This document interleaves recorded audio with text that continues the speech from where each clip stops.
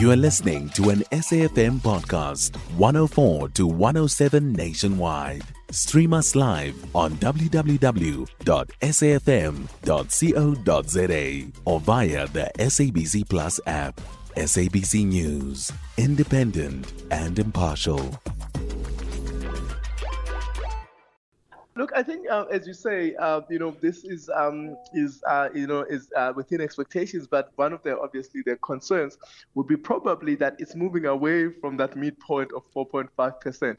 And one, of course, what we know is that there are some pressures also on the horizons around, some of the issues that we are seeing in food. We know that, some of the issues that we're seeing in India, for example, that they've banned the exports of rice. We know that that's a staple food in South Africa, and that is something that I think we take about 20% of all our imports of rice from there. Russia and that Black Sea deal that we know about in terms of grain. While we have enough grain in South Africa, there's also the expectation, though, that food prices globally could obviously go up. And then I don't have to tell you about the fuel prices that we're feeling. And oil is continuing to steady upwards. And that is something that also will be concerning to the Reserve Bank. So, now the number, looks like it's just ticked up slightly. Obviously, there's this potential and this concern around what the outlook looks like. And someone is wondering tonight that, in fact, this afternoon, I'm so used to working in the evening, that, the Reserve Bank is going to be making that important announcement tomorrow. A lot of people keeping fingers crossed that, interest rates remain unchanged. But will CPI have any bearing on the decision at all? That's a very, very important one, because part of it is also, as I say, because remember, they look at the data now, but they also get very concerned about what the inflation outlook looks like, so they always follow what the data looks like, and they're always concerned about the future.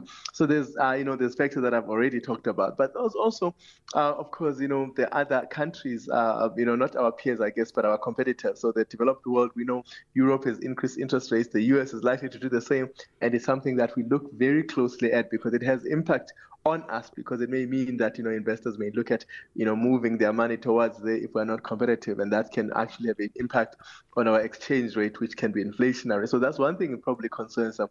But perhaps one of the things maybe we can be hopeful about is that, I think all of us have been listening to the department, to the National Treasury, telling us about how difficult our fiscal situation is, and that need for maybe some cuts in terms of spending.